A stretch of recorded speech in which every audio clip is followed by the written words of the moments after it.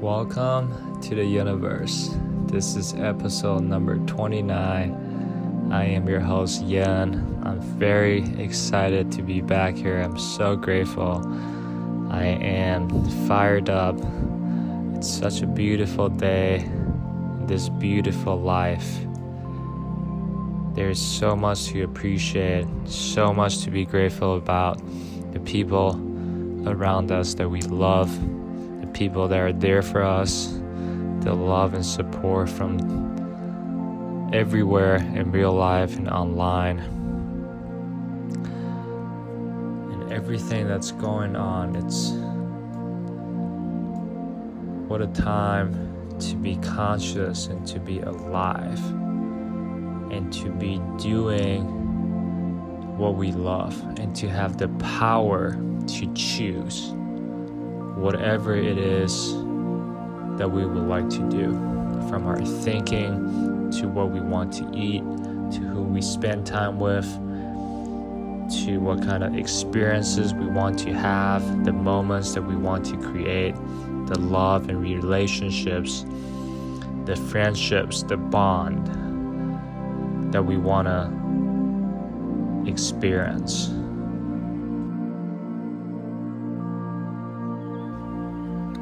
What motivates you, or what drives you? Is it to retire our family, our loved ones? Is it to always be in search of the truth? Is it to do what we love and feel loved? Being self-aware and doing or practicing self-inquiry really helps us answer these questions. In order to want or to know what we want, we have to know a little bit more about ourselves. We have discussed the true nature of ourself, which is this living force that animates the body. It is a packet of energy that we can call it the soul, the self, the Atman, right? So let's talk about becoming more self-aware and to know a little bit more, to find out more about ourselves so that we can better navigate through this journey of life, so we can get to what we want, and we can know what we want and spend every living moment, every waking moment working on that goal, working on that dream, working to achieve, to accomplish, to fulfill our deepest desires. It is so painful, it is so agonizing and excruciating to live our lives for somebody else, right? For other people's impression, for our family members, for the expectations of other people. It is almost like they are somehow naturally or inherently controlling us, and that our behaviors, our results have to match up to what other people thinks of us or what other people want of us. This is actually absurd and ridiculous to even live our lives like this. How can we be more self-aware? Start with trying and experiencing different activities, different experiences, different events that might interest you, that you might have a proclivity or natural inclination towards it, that you just want to do it, you want to try it, you want to see how it feels. Then you can start noting or becoming aware of your feelings, your emotions, your thoughts at each waking moment. And as you become better at it, document, record them, write them down, and notice your specific emotions, your specific highs or lows, your happiness or your dreadful, agonizing moments. Record them and go back to it. See how you have changed. See that you are now more aware. You can see that, oh, I like this better now, or I used to like this, but I don't want to have anything to do with it anymore. It is over. I am done with it. It is not who I am. So this process continues, and you start to know what you like, what you dislike, what you're passionate about, what kind of books you like, what kind of movies, the food you like, the food you enjoy to, the music you want to listen to. Everything, every little part about you, you have to be on top of it. It's kind of like creating or documenting an autobiography of yourself over your entire lifetime, while constantly changing and improving, modifying this autobiography as you progress, as you learn, as you gain more experience in life. Understand that we are changing, we're progressing, we are evolving and developing all the time, and that it is this self-awareness process to become more self-aware. It's almost like a never-ending cycle. You don't suddenly become self-aware or to know everything about yourself overnight. It's a process that slowly accumulates, that slowly you become more aware, that slowly that you start to notice the differences, the little nuances, the little things in your life, big or small. You start to take notice. You start to become aware. And this awareness just builds on. It never really leaves you. I'd like to talk about the awakening process that I've mentioned previously. What is it? What does it mean to be awoken? I think it's a process of, think about if you are sleeping or that you are dreaming. And as we sleep and dream, there is two different stages of consciousness that we move in and out of. The one is the dreaming state. This is the stage where we are dreaming, right? We are still inside our body, but our consciousness is being or living or experiencing another experience somewhere else in the dream. So this is the dreaming state. The next state is the dreamless state, which is, some people call it the deep sleep, right? Because this is the part where we're still inside our body, but our consciousness, our awareness is pulled back into the unmanifested, into a manifestation without form, and it is impossible to perceive it and understand it by the mind, because the mind can only understand things, objects, right? It has to make any concept, any idea into something to fully grasp it. If something is unmanifested, meaning it does not have a manifestation form, the mind has a very difficult time to understand it. So these are the two states: the dreaming state and the dreamless state. And there is this third state, which is the waking state. And the waking state is when we're fully aware of our actions. We work, we eat, we relax, we do our everyday activity, is the moment that we call when we're awake. So these three stages or states, the waking states, the dreaming state, and the dreamless state, right? They happen, it exists, when we move into these three different states of consciousness as we sleep or get up, or as we dream, or as we go about our day. So the awakening process, it's kind of like a slowly process of shifting between stages of consciousness.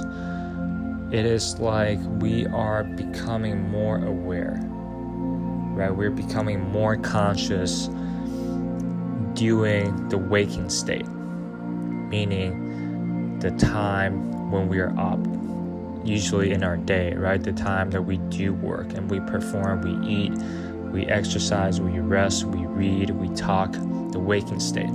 So the awakening process is becoming more and more conscious and more aware of our consciousness, meaning to become more into the core of who we are, that we know that who is in control, who is actually in charge of this body, of every single thought, of every deed and action, and becoming less and less unconscious each time.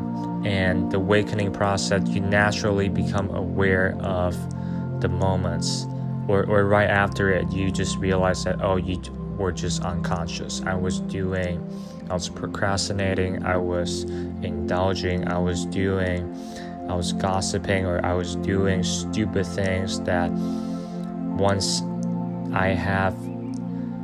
I was doing things that I would not normally do or approve of if I am fully awoken. So the awakening process is slowly, this builds on, this accumulates. It's like the time between the time you spend being conscious, it's gradually increasing and getting more. So you're fully conscious, you're fully aware almost at all times.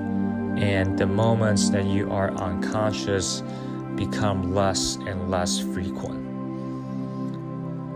And once that you have awoken enough, right, through this awakening process, it is very difficult to fall back to sleep because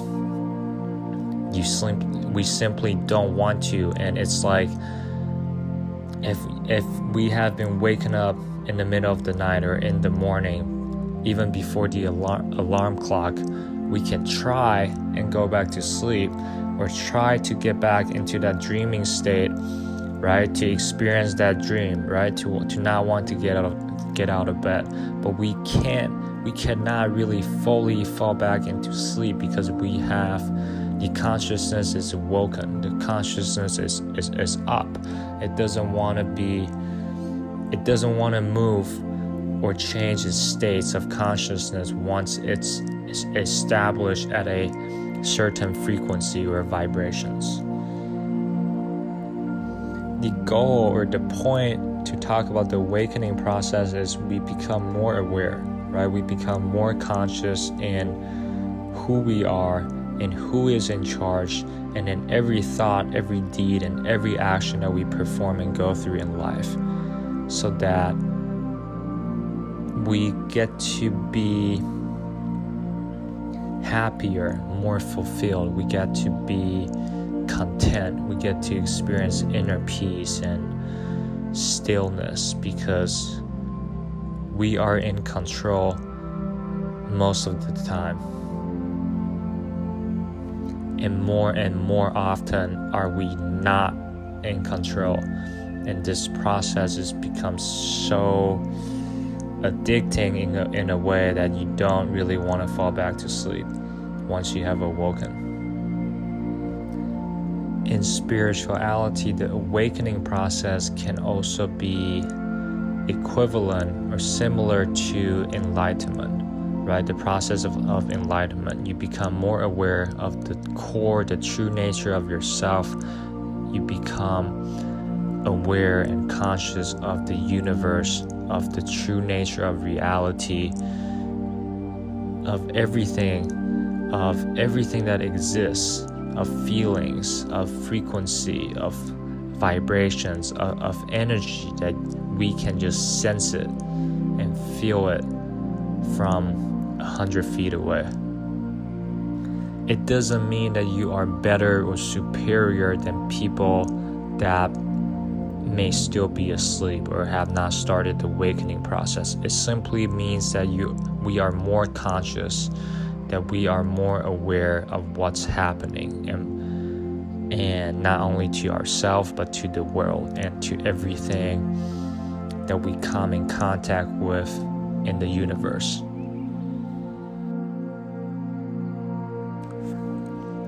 I would like to share this very satisfying, a very simple and very ancient story.